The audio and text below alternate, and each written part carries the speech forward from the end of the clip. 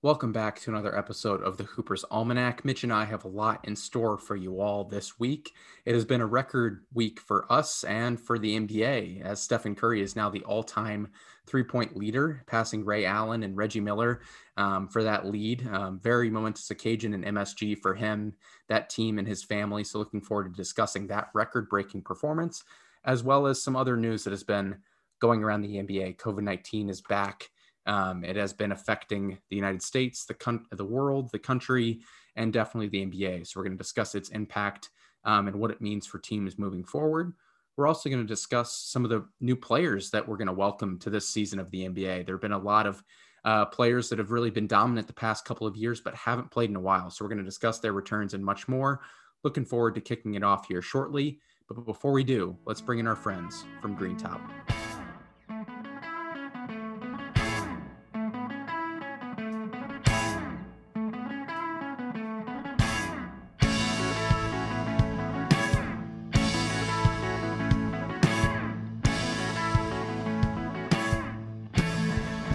Welcome back to another episode of the Hooper's Almanac. It is Sunday, December 19th.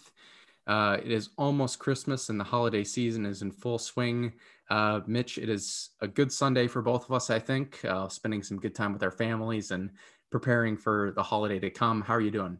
I'm doing well, man. No, it's been a crazy week, just with work, and this weekend was just a good time just to kind of relax. Evan, my brother, is done with school. His girlfriend Rachel is now home from Mizzou, so it's been good to see everyone. Kind of been able to hang out, and like you said, back in the holiday swing of things. We watched Home Alone last night to try to get it all going, so it's been Nice. great. But you actually made the trek all the way down to Springfield, Missouri, from Chicago. How is it down seeing your grandparents?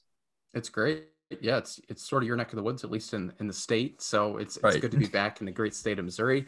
Although during COVID, maybe not the safest place to be, but I No. feel like I'm relatively protected with the booster and the vaccination. So feeling good. It's definitely great to see the family. Spending a few days here before I head down to Alabama to see my dad and the rest of the family. So looking forward to spending these couple days in Springfield and then making the trek. Absolutely. Well, while it is a momentous week for us, just as the holidays start kicking in, Aaron, there was a big thing that happened in the NBA last week.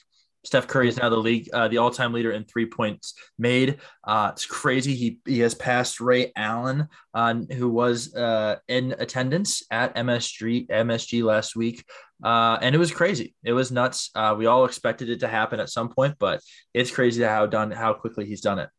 Yeah, I mean, at a rapid pace, way quicker than anybody's ever done it, obviously. I don't forget the exact differential between him and Ray Allen, but it was a huge gap. Mm-hmm. And I was even just during the occasion, obviously, you want to try to soak it in as much as possible, but quickly the media reflected back on when Steph Curry joined the league and when Ray Allen broke his record, and they were, resurrecting all these old takes that said this will never be broken and Steph Yeah. Curry doesn't stand a chance to break this. Like, all this sort of stuff. So I'm sure it was a little bit therapeutic for him to sort of prove all the doubters wrong as well. And obviously, there's not a greater stage to do it on than MSG. It was a performance, and that's exactly the word to put it. Yeah, and absolutely. And one of the greatest things he said after it all was, he didn't want to consider himself the greatest shooter of all time until he broke that record. And Mm-hmm. I think a vast majority of people who are true NBA fans or even just analysts considered Steph the greatest shooter of all time, at least for the past 4 years, if Yeah. not longer. And so I'm happy that I'm glad he finally did it. Of course, he's beating out one of my favorite players of all time, and Ray Allen. He who will always have a special place in my heart, even though he left the Celtics for Miami Heat, and I will get over that at someday. But Rajon Rondo will never get over that, though, Mitch. He definitely holds a grudge. Yeah, KG finally got over it. If he can do it, then Rondo definitely needs to get out of his head. Right. But no, and just to have, I mean, Reggie Miller was announcing that, color commentating that game, and to have Ray Allen on the sideline. I mean, that's three of the best shooters of all time. Right. If anyone follows me on Instagram, I mean, Ray Allen is my king. Steph Curry's the GOAT of all time when it comes to shooting, but the OG is still Reggie Miller. And even though, I mean, if you look at his shooting percentages from three, it might be atrocious, but it's still, I mean, everyone still considers him, I mean, before Ray Allen, the best 3-point shooter until Ray Allen came on the scene. So it was cool just to see all three of those guys together and holding up their jerseys together. Yeah, and I guess the question that I'm sure the media is peddling now is, will this record ever be broken? I think it's, on the one hand, a little bit disrespectful to start asking this Yeah. question, just considering he achieved this feat at such a rapid pace, and also considering some of the injuries he's had. I mean, consider if he would have been able to play a full season every year he's been in the league, or Right. when he would have broken this record.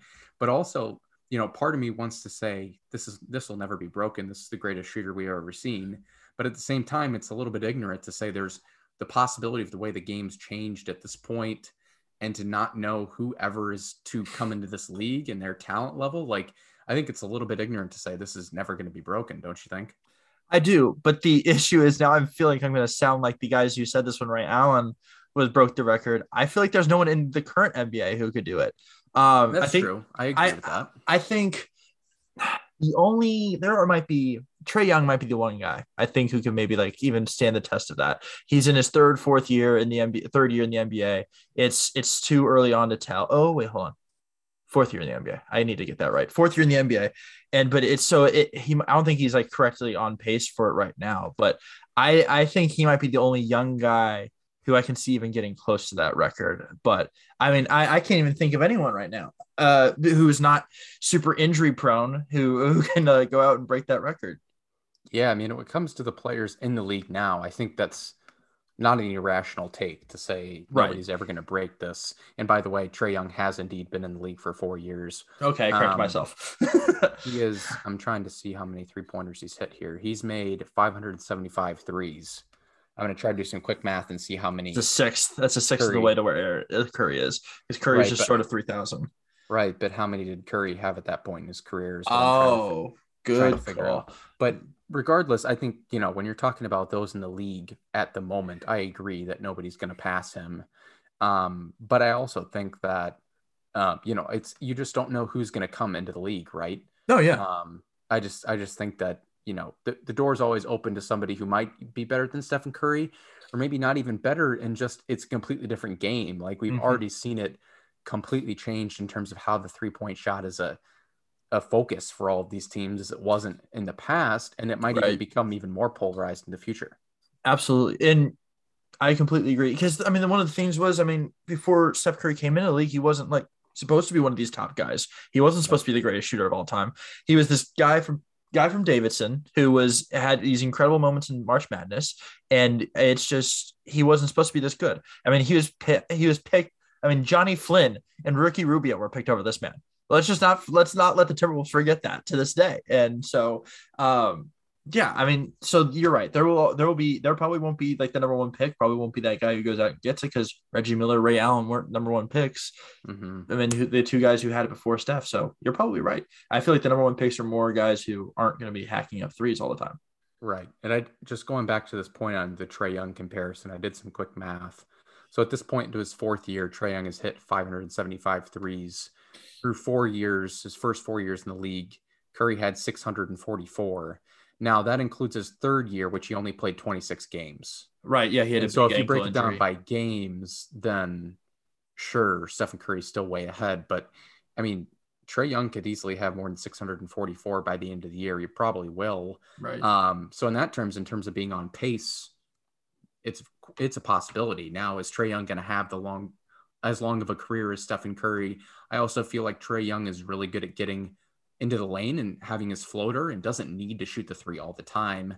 So we'll see. I think it's, if you had to make a case for anybody active in the NBA, I would agree with you. Trae Young's probably the person, but at this point, let's sort of, embrace the moment and not diminish what Stephen Curry's accomplished. No, and you're absolutely right. And like I said, I don't think there's anyone in today's NBA who could break that record. Trae Young would be the closest thing to it, but I'm with you. I mean, this is incredible what Steph Curry has done. I mean, 2-time MVP, was going crazy in 2015 and 2016. Those years were incredible. And yet this year seems to be one of his best years of all time, this late in his career. And last year was crazy for him. It's nuts how, like, whenever he's the number one guy on his team, how well he's played. I mean, whenever KD was there, of course, he had to take a step back, but like we've talked about in the past, he's the greatest teammate to have on a team because he doesn't have to have the ball 24/7. He does damn well when he has the ball in his hands, but it's incredible what he can do off the ball as well. So he's ridiculous. He is number 3 right now in the league. I mean, he's a top 3 player in the NBA right now, just how well he's playing. Yeah, I mean, he's definitely making a case for MVP this year. There's the narrative already built. So congratulations to Steph Curry. This is somebody we have to go see before we die in person, before he retires. I mean, this is something that we've really grown up with him, right? I mean, I remember him even in March Madness at Davidson, excuse me. Yeah. And just making that Elite 8 run in the NCAA tournament, and remember him as a young player and thinking of Monte Ellis as a better player than him at the time when he first came into the league, which he was early on. But Stephen Curry outlasted Monte Ellis as far as as farther than you could have imagined, and has been incredible. So I look forward to one day seeing him in person, and maybe at a Bulls game in the future or somewhere else in the Midwest. But congratulations to Steph Curry. And as we sort of reflect on his successes, we also wanted to discuss some of the failures in the league at the moment, and that would be just the COVID-19 outbreak. Now, this isn't unique to the NBA. This is happening in the NFL. This is happening in the NHL, and all around the world and around the country. Obviously, the new variant has been affecting people, and the NBA is not immune to that by any means. We saw the NBA sort of release some new protocols coming up on the holiday season. The NBA Players Association and the league agreed to elevate testing for the weeks coming up, starting on December 26th, the day after Christmas. So players and staff will be tested on game days, and just making sure essentially that they are expediting and making sure they're safe about this process. Now, there have been outbreaks on the Nets, the Hornets, the Bulls, the Lakers, and the Kings to this point. 52 players in the past month have come down with COVID, tested positive. We haven't heard of any serious cases, thankfully, but has definitely impacted the way teams have been approaching this. Do you think the league is sort of taking the right step in addressing this? And how do you think, does this affect teams long-term? So, I mean, we kind of expected this. Everyone was coming back from their Thanksgiving and we're about to head into Christmas where everyone's hanging out. So, it is what it is. I feel like I hate saying that, but it's just how, I mean, with everything that's going on in the world today, I mean, everyone wants to spend time with people. And whenever you come back after spending time with those people, you have the chance of having COVID. And it's what it is. Yeah.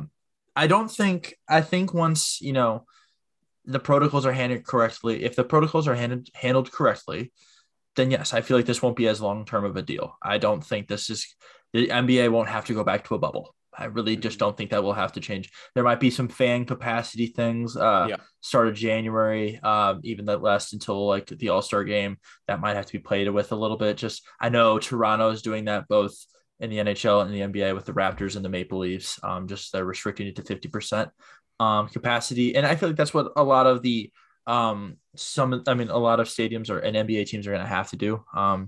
Just to keep for safety. Now we're not making this by politics by any means. We're just trying to say this is just the facts of what's happening. So it's crazy what's happening. It's nuts just how widespread it is. It is also just crazy how like many G League guys are being pulled up and just going off, and like the Nets had a wild starting 5 against the Magic where Robin Lopez was the leading scorer in the entire game. I mean, whoever thought that Robin Lopez would be the high scorer in a game? Not me. It was not me. If it was Suns Robin Lopez early 2010s, maybe, but that was it. That was the only time I ever thought Robin Lopez would be the high scorer in a game. But it's crazy just how crazy it's all gone. But yeah, I mean, I think as long as teams handled it correctly, then you're fine. Yeah, the only impact I feel like would maybe just be going on a poor stretch here, like for the Nets, for example. Like they're leading the Eastern Conference right now, right? And you have KD out, and other key players either due to injury or due to COVID. Like that's going to impact you when you're starting David Duke Jr., Patty Mills, Blake Griffin, all these other guys. There's a G League guy thrown in there. In Cam Thomas, the rookie. I mean, that starting lineup's not going to retain your lead in first place. So it just depends on how long these guys are in protocols, if they're sick or if they just test positive, continue to test positive, how that impacts their standing would be my sort of analysis of this. And if they're able to catch up from the ground that they've lost. I think that's the biggest implication for these people and these teams, assuming that none of them are seriously ill, which thankfully we haven't seen that yet. I think Joel Embiid had the worst case of COVID this year, to our knowledge. I know Jason Tatum and Jaylen Brown both really had tough cases and had long-term effects, but it sounded like Embiid was really scared for his own personal health and life at some point. So I haven't heard of any similar sort of anecdotes since then from players, thankfully. Yeah, I mean, Tatum's was last year and Brown's was earlier this year. So, I mean, it wasn't like they were Brown's was it was just some breathing stuff. But yeah, it sounded like Joel Embiid it hit him hard. But thankfully he's back to being, well, no, not thankfully he's back to being as dominant as he is, because I need him to stop. I need him to stop yesterday. But I think today it's just tough to kind of figure out, and it's because some of these guys want to act like the tough guys. I mean, that's what the NBA is full of, tough guys at this point. It's these guys just don't want to have a weakness, and so some guys like to try to keep it close to the chest on whether or not they're having symptoms, and teams are trying to do the same thing. So I feel like this is almost like a strategy play at this point, just to make sure that they're not letting out too much information about what's going on and how some players are being affected by it. So I think you're right. I do think that it might have longevity effects when it comes to teams like the Nets or some of the top tier teams who have outbreaks. But it's now about how deep your team truly is, and how well they can do without your players. Because I mean, the Nets are going to be kind of screwed here for a minute, because I mean, you have Harden out, you have KD out with COVID, and now that you literally, the day you announce that he's coming back, Kyrie Irving's coming back, the man is announced positive for COVID. So we're going to already head into that part. And now the fact that Kyrie Irving is back in the NBA. Yeah. I mean, there have been a couple stars that have sort of returned to the NBA unexpectedly. I mean, we expected Klay Thompson at some point this year. I didn't expect it to be this soon. Right. You mentioned Kyrie Irving, and then we have Isaiah Thomas coming out of nowhere. Signing him to the G League and then just letting him walk, which is so absurd. I can't believe they just didn't straight up sign him right off the bat. Like, why do you need to see one game and let the rest of the league see what he's got? Just sign him as soon as the Nuggets, they need scoring right now, but we're going to get into that last. We're going to dive into Kyrie first. You mentioned the day they announce, we're ready to bring him back on a part-time basis for road games, because the state of New York and the city of New York City are mandating people to be vaccinated, in that certain profession. And to just be working, you have to be to go into office, you have to be vaccinated. Right. And so, I mean, he obviously can't play at home games. So they were finally, even though they said it earlier in the year, like if he's not going to be here full time, he's not going to be here, which honestly, I subscribe to that philosophy. But I think based on how thin the Nets roster has been, with the injuries to Joe Harris, with some of the lack of productivity from guys like Blake Griffin, Paul Millsap is a walking corpse. You got other guys that just haven't really been stepping up. James Harden has actually played a little bit worse, and now he's hurt, right? So Kyrie really just came in due to all of that, and then all of a sudden he's in COVID protocols. So I wonder why. He's expected to be back in January at some points when they were hoping. I don't know if that timeline is now set. What do you think of this whole decision by Steve Nash and the Nets organization to bring him back on a part-time basis? I'm very biased about Kyrie Irving, so I really don't know how well I'll handle this. But to be honest with you, I understand why they had to. Just like you said, the roster's thin. It makes sense to bring him back. However, once everyone's healthy, I don't know I'm all on the board for the fact if he's not here full time, what the heck is the point? Because he is going to be, it's going to ruin with chemistry. It is the exact opposite of guys like Malik Beasley, who, like last year or 2 years ago, who was literally just restrained to only playing home games because he couldn't leave the state because of being in a court case. So it's different than those guys. I feel like there's someone for the Lakers a few years ago who had that same thing too, but KCP. Thank you. House arrest, essentially. Yes, basically. It's like in Fast and Furious 2 when the guy couldn't leave his it couldn't be more than 100 meters from his house, so he literally just drove his trailer, which was his house, to the derby, the car derby where he was beating up cars and stuff. So that way he was 100 meters from his house still. But it's basically just like that, except the opposite for Kyrie Irving. So I mean, it makes no sense to me. I don't understand the point of it when everyone's healthy, but I get it right now. So and I also, Kyrie, I hate you forever and ever. So just get out of here. Well, I think part of it affects you positively in terms of they just need players who can play, and Kyrie is one of the best players in the league from a talent perspective. I don't think Right. anybody's worried or debating about that. Right. It has maybe an unforeseen negative impact once he steps off the floor for those home games. Now you've gotten used to playing with Kyrie Irving, Mm-hmm. and then it's the vacuum of him not existing, especially when James Harden's out. Then Yeah. it's all on KD even more so. And then my question is, how does that impact KD from a load management perspective? I've personally been under the philosophy that they've been playing him too much as is. Mm-hmm. Now I understand KD probably really wants to play that amount and is lobbying for that. And Steve Nash is one of those, warriors who always played a lot in his career. So he probably, agrees with Kevin Durant and understanding where he's coming from. But from a historical perspective, you got to be careful with Kevin Durant, especially when he's been as good as he's been. You have to keep him healthy. So I'm worried about how much that puts on his shoulders with Harden out and Kyrie out for those home games. I personally don't agree with the decision. I think you got to make other roster moves to fill out your roster to begin with. It's already way too thin. Um, and I agree with you with the team chemistry. I mean, it seems like all the guys respect Kyrie, but I just think the vacuum of him not playing some games and playing on others is going to be really tough on some of those young players and Kevin Durant.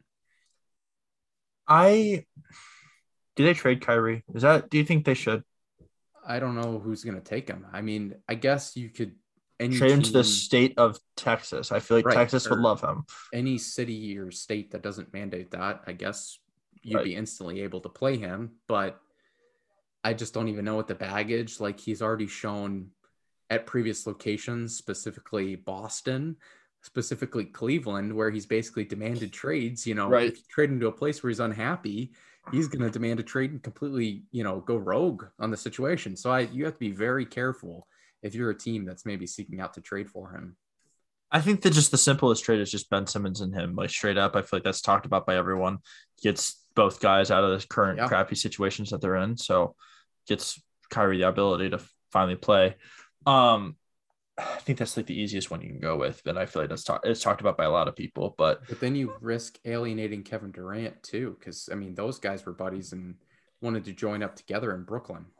KD was dumb for thinking that was, I mean, you signed up to hang out with a guy who has just had issues with every team he's played on. All right. Yeah. This man literally was like, hey, I don't want to play with the best player in the NBA right now, LeBron James, anymore. Get me out of here. Let me go lead my own team. Oh, wait, I can't in Boston because I'm incapable. So I need to still be the second tier guy for the second best player in the NBA and Kevin Durant. I will settle for Kevin Durant.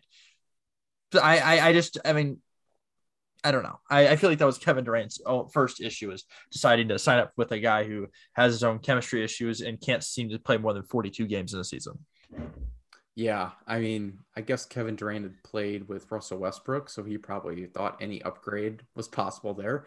But he was also coming from that Warriors situation, which was like, I mean, those are Heaven some on of the earth. right. Those are in reality. I mean, when you compare it across the league, that's the best spot you can be in. I mean, I Right. know he had his feuds with Draymond at the time Right. and Steve Kerr, but I mean, in general, Steph and Clay and Steve Kerr and even Draymond are great teammates. I know Draymond's a little bit hot-headed and hard-headed, Mm-hmm. but I mean, Kyrie Irving is quite the different story. But this is on KD. Like this is a taint to his legacy, I think, in terms of his decision to go to Brooklyn if he can't make it work there. And I think Kyrie's really essential to him making it work. I completely agree. But like you said, he's coming from a situation in Golden State where it was just the perfect situation. He had the great guys around him. And one of those great guys was Klay Thompson. And Klay Thompson's been out for a hot minute and a half. And Klay is making his return soon. It doesn't sound like it's going to happen sometime in 2021. It sounds like it'll be beginning of 2022. But it's going to be, I'm excited to see Klay step back on the court on this hot and streaking Warriors team And I'm excited I heard he got moved up from their G League affiliate recently, as well as James Wiseman, just to finally get back in reps with the Warriors. Aaron, what do we think about the Klay Thompson return? I mean, I think it's going to take a few weeks for him to get back to normal Clay. I think we have to make sure to keep that in mind. I mean, this guy's been out for over a year. Devastating injury for him. It's, we talked about this with Cole. It seemed like whenever you see him on the bench when he was hurt, he just looked absolutely depressed, and it had clearly been tough on him to watch Steph and the rest of the team really thrive while he wasn't able to do anything. So I'm really excited to see him back on the court, and it's sort of the original Warriors team, right? Before they became villains with KD. So I'm really looking forward to that. I do think it's going to take a little bit of time, but this is huge for this team. I mean, they already have so many shooters, and you add one of the best shooters in the league right now. And he can do a lot more too. He's a great defender. I mean, they're already one of the best team defending teams in the league. And you add one of the best on ball defenders and off ball defenders in Klay Thompson. That's a huge add for them too. You also can't measure some of the chemistry that him and Klay and Draymond have already. That, you see some of these guys who have really performed well, and like Jordan Poole, some of these young guns, and Andrew Wiggins really stepping into the new role. Yeah. But at times you also see them struggling to work with Steph and Draymond in tight situations, such as that first Suns game. It was clear that the Suns team really knew each other and built off that experience last year. And the Warriors were still trying to figure out, who they were with some of the new parts. And I think Klay is somebody you can plug right in and you have instant chemistry. So I think that's huge for them. And I'm sure Steve Kerr is really happy to have him back too. Well, absolutely. And I think he's coming into the perfect situation. The Warriors are have one of the best records in the NBA. So they can kind of, not that they want to, but they can kind of afford to lose games if it means like getting Klay back into like form. Because when they know Klay's back and doing his thing, they're already one of the best teams in the NBA. They won't have to worry about losing because they won't. They are going to be crazy good. Give him the opportunity to start coming off the bench whenever he'll probably come off the bench to start when of those games start when he comes back. Giving him the opportunity to go up against like second string guys and reserve guys, which will be perfect for him. I mean, just get him back in the groove of things. I wonder how good how quick he'll be on defense with just like the amount of knee injuries that he's had. I feel like that might play with him a little bit, but being out for 2 years, I mean, that the 2 years he's been out, it's going to be crazy just to finally see him back. Also really hope that he just wears the headband. I want to see headband Klay Thompson on the basketball court. It makes me excited when I see that happen. It is way too many Jackie Moon vibes for me. But, oh yeah. Whatever. I also repped the headband at certain points in my collegiate basketball career. What a great time. I really enjoyed it. So all due respect to Klay there. So welcome back, Klay. Another player that, we can call all these guys stars. The legends have returned to the NBA. This last guy, I think we're both emotional about, and Isaiah Thomas had one of the great runs with the Boston Celtics. What was that? 3 years ago now? It was 2016, 2017. So it was our freshman year of college. Okay. A while ago, but he now joins the Lakers. He was signed to the G League affiliate of the Denver Nuggets and played one game, dropped 42 points, and then all of a sudden the Lakers scoop him up. This is similar to the Nets of the Lakers having a really thin rotation right now with people getting hurt. We've seen AD just go down a couple days ago, and now they need some scoring to help out LeBron. So Isaiah Thomas steps in, drops 19 in his NBA comeback against the Timberwolves, a game that they lose by quite a wide margin, but he looked pretty good. And then the next game, he's playing the Bulls right now. Looks like he has 6 points at the moment. So looking forward to having Isaiah Thomas back.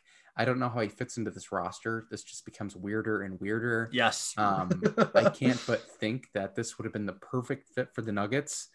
And they obviously knew that, signing him to the G League team. And then they just set out a free advertisement to the rest of the league. Hey, here's this guy you all know. We want to make sure that you all know how good he is, but we're not going to go and sign him. We just want to give him a couple $1,000s for this one G League game. And then you can have him. It's totally okay. We don't need him. So that was just, a frustration for me seeing that happen. But overall, happy for IT. Aaron, you know how emotionally tied I am to IT. For those of you who don't know, I literally bought an IT jersey 4 days after he was traded to the Cavaliers for Kyrie Irving. Only to have that jersey come into my possession literally like 2 days before the season started was brutal. But it's just a nice little reminder about how bad that was. IT and back in the league is one of my favorite things. I wish that the Celtics would have gotten him just for like nostalgia reasons. I wish the Nuggets would have brought him on just to have him because he's infinitely better than Frank Campazzo. I think the Lakers bringing him on was probably one of the worst opportunities or situations that IT could have fallen himself into, because Lord knows when everyone's back on the Lakers, he's just going to fall back to being nothing and he's not going to play and it's going to suck, because I love IT with all my heart and soul.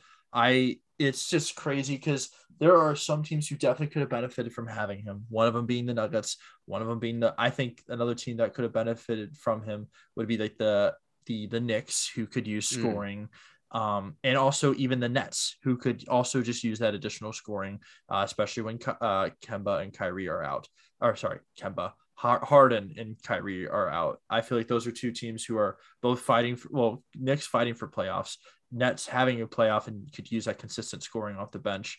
That would fall into the fact that they already have Patty Mills, who's just another short guard. But still, I mean, I feel like those are two teams that could have used him as well. Like I said, I just think the Lakers was just one of the worst situations for him to fall into. Yeah, I feel like there are so many. I mean, Philly's another team that comes to mind. I feel like they could have used him. I mean, they've been searching for a secondary scorer for Embiid for years. Harris is good, and Tobias Harris is good, and Seth Curry are good, but they don't give you the consistent presence that you need, especially once it comes to the bench playing with Embiid. I think he could have worked out there. I don't know if this was a situation of IT really wanting to go to the Lakers. I know he teamed up with LeBron in that trade for Kyrie Irving, and he got hurt and didn't really do much that year. But that was complete. The Cavs got completely fleeced in that deal, but then the Celtics also lost the star that they traded for. So in general, I don't know if this was an IT decision, a money decision, like if the Lakers were just offering so much more money, but I felt like he could have gone to a lot of different places, and the Nuggets would have been a great spot for him, in my opinion. Really disappointing, but looking forward to having this guy back on the floor. He's just so exciting. I think watching some of those clips of him in these, recreational leagues the last couple of months has been really exciting, just seeing him drop ridiculous stats. So I hope one of these days he does that on a team here in the NBA. So we're going to take a quick break right now. I think we're going to step away from the NBA talk and get to our Cereal and Brews content, which we always love to do. I know Mitch and I saw this great movie this past week that we both are really excited about. So we're going to continue the movie train and discussing that when we come back.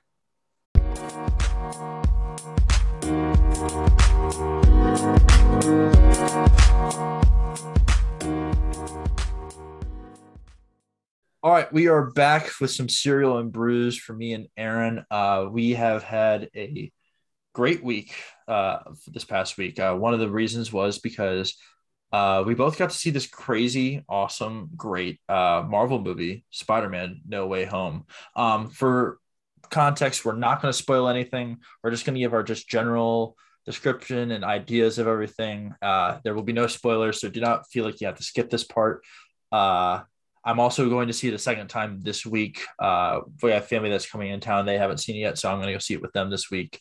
But Aaron, just general rating, what did you think of the movie? And just, try to keep it as basic before we let the people know our in-depth thoughts next week. When next week, we're going to get spoilers.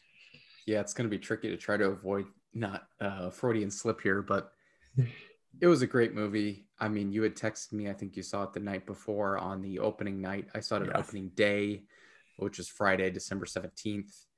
I mean, the crowd was electric. It was like... You hated that, though. I hated it, but it was electric. I mean, I've been to many opening days, and there were clearly a lot of people who were much more invested than I, and I really like to think I'm a big Marvel fan. But it was like...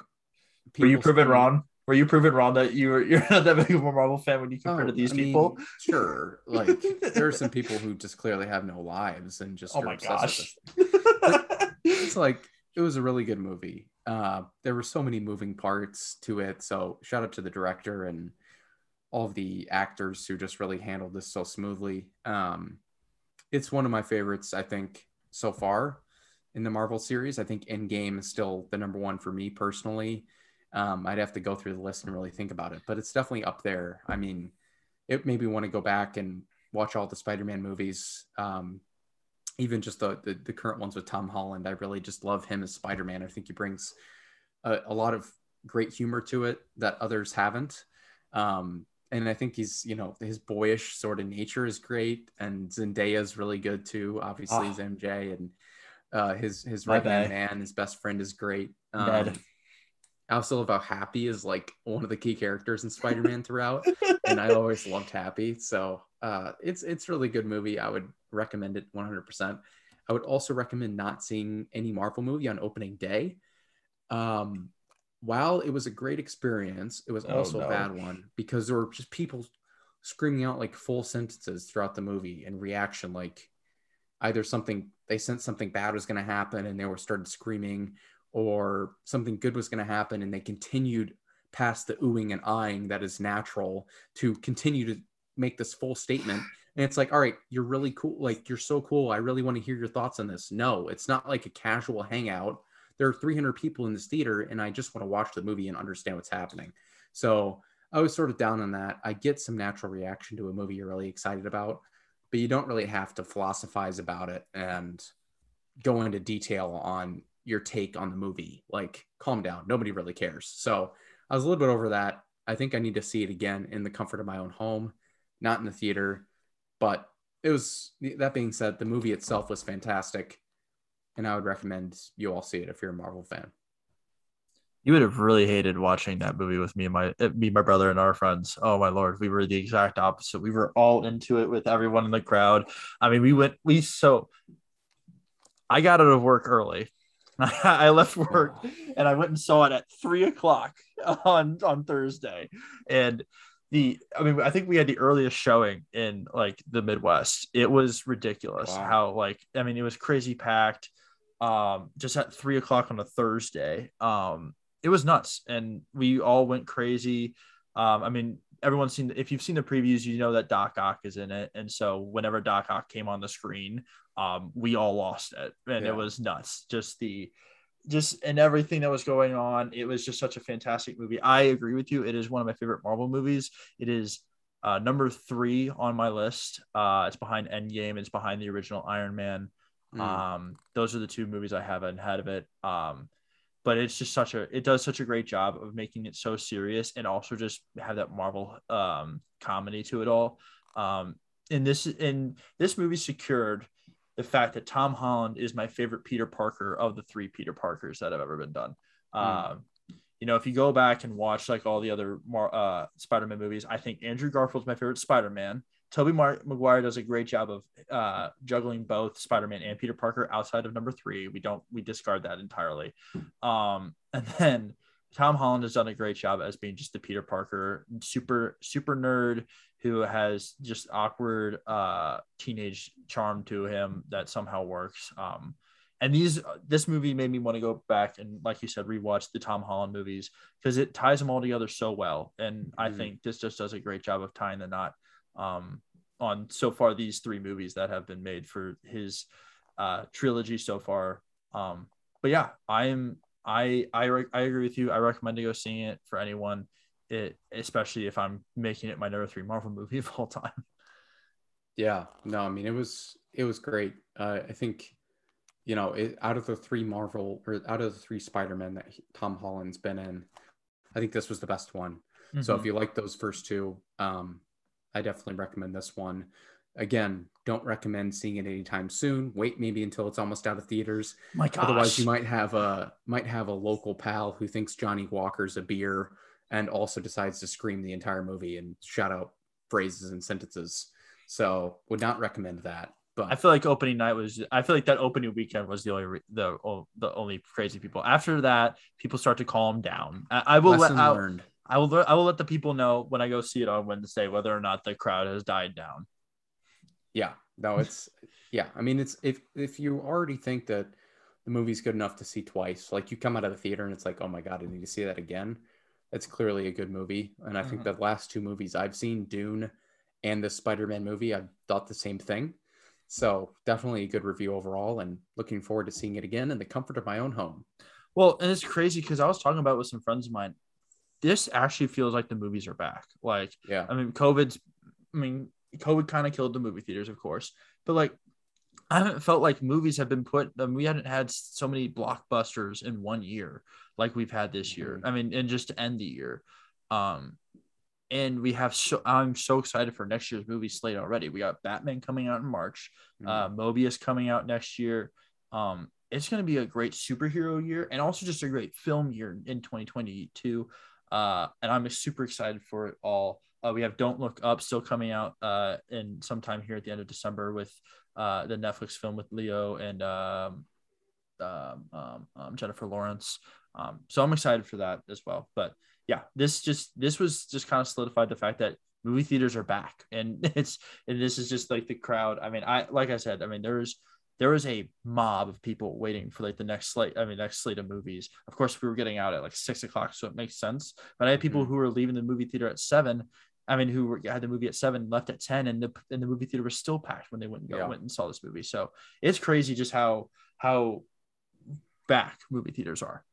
Yeah, it's one of those movies you got to get there early. I mean, we were there, Madison and I were there like 20 minutes early, and we still got one of those spots that was like not the front 2 or 3 rows that is just always so depressing if you get stuck in that situation. Right. But it was one of those like first row of the second section off way to the right. Yeah. And it was still a really good view, but it was like, man, if we didn't get these spots, we would have been in those front rows. And that is just the worst. Like it is not the right spot to see a movie. Yeah. I think the only movie I saw was in that case was American Sniper, and I was in the very first row. Oh my Lord. Because I was in high school with my friends who just were the least organized people of all time and refused to leave until the movie previews have already started. And of course it was like one of the opening days of it. And it was, that movie, there's so much motion and stuff going on. So it was just the worst movie you could also see in the front row. So I was happy I wasn't in that situation. So I'd recommend anybody going soon, definitely get there early. Well, I only go to places that have reserved seating now. I'm that much of a snob at this point. So at that point, I'm just like, I'm only going for if I'm going to a movie, I'm going for reserved seating. So that way I already know my seat is saved and I'm good to go. That's fair. Yeah. But so while that was going on this past week, last weekend, I had my office Christmas party. Abstract Marketing had its office Christmas party. If anyone's from St. Louis who's listening to this, you know where Grant's Farm is. They rented out a slot at Grant's Farm. They had like a big casino night. So there were roulette table, there was craps table, there was blackjack and hold'em tables all around. Great food, great stuff going on. Your boy Mitchell won a 32-inch Roku TV that night. Doubled his money in blackjack, and it was great. Got to steal some money from the CEO, Scott Scully. You're never gonna listen to this, so it's funny. And so yeah, I won a TV, and I have never won anything like that from a raffle in my entire life, and I about lost my mind when I found out. So it was crazy, and that was one of the most fun nights I've had in a long time. Just because I have never been to a more chill office Christmas party, mostly because I've never been to an office Christmas party. If you've never seen the Office Christmas Party movie, also worth watching. Terrible, funny movie, but it's just terribly inappropriate. So I was going to ask how it compares to the show The Office and those Christmas parties they had throughout the show. A little bit more eccentric and more money based. But it's just super inappropriate. Oh my Lord, it's so bad. But definitely not a movie I watch every Christmas. I'll say that. It's definitely a movie my dad likes to watch every Christmas for some weird reason, but it's just not one that's on my list this year. I've already watched my allotted Christmas movie so far. The 3 of them: Elf, 4 Christmases, and Home Alone. That's the ones I only need to watch in Christmas. Yeah, I don't even need to watch any. I've seen all of them. It's cool. Like, I'm cool watching a Star Wars or a Harry Potter during the holiday. I'm totally content with that. I think it's just watching whatever you want to watch and don't feel beholden to suffering through another year of It's a Wonderful Life. If you listen to last podcast, I mean, that's never happening again. So Watch a Star Wars. Like one of our followers on Twitter shouted out Rogue One, a great Star Wars. My cousin Chris. There we go. Cousin Chris, thank you for your input. Rogue One is a great Star Wars movie. Not my favorite of all time, but top 3 for sure. And I actually did watch that on our Christmas Eve that Madison and I held a couple weeks ago. So it is definitely top of mind for me. I actually watched Attack of the Clones today. That's where boy, I think that might be the Star Wars movie I've had most rewatched. Like I've rewatched Attack of the Clones more than anything. And that's just because of the nostalgia, the fact that was the first movie I ever saw in theaters. Yeah. I mean, it's really underrated. I think the prequels get a lot of hate. I like Attack of the Clones. I mean, I always say the back half of that movie is as good as any other Star Wars movie in terms of the fight scenes and all of that stuff. Oh my gosh, yeah. It's great. Oh yeah, absolutely. Well, thank you guys for listening to this episode of the Hoopers Almanac. We're so thankful for our great listeners. If you like this episode, share it on Twitter. We always share it on Twitter. We always tweet out the episode. But if you see our tweet, we'd love for just you to share it as well. You can also find us on Twitter at hoopers.almanac. We'd also love for you to follow us on Spotify, where we post our podcast. Follow us on Spotify. You can hit that bell in the top right corner to tell you whenever one of our new episodes comes out. My dad still, after the 13 episodes we put out, still didn't know that was a thing, even though I've told him on this episode, on each and every episode, how to do it. He's like, I don't know where the bell is. I literally had to show him. It's in the top right corner where I say it is every time. Love you, Dad. But yeah, you can follow us on you can find us there as well. And yeah, if you feel free to reach out to us. We're at hoopers.almanac@gmail.com. Love to hear any feedback you have from us there as well. Have a great week, guys. And I guess we won't be seeing you before Christmas. You won't be hearing us before Christmas. So have a Merry Christmas and a Happy Holidays.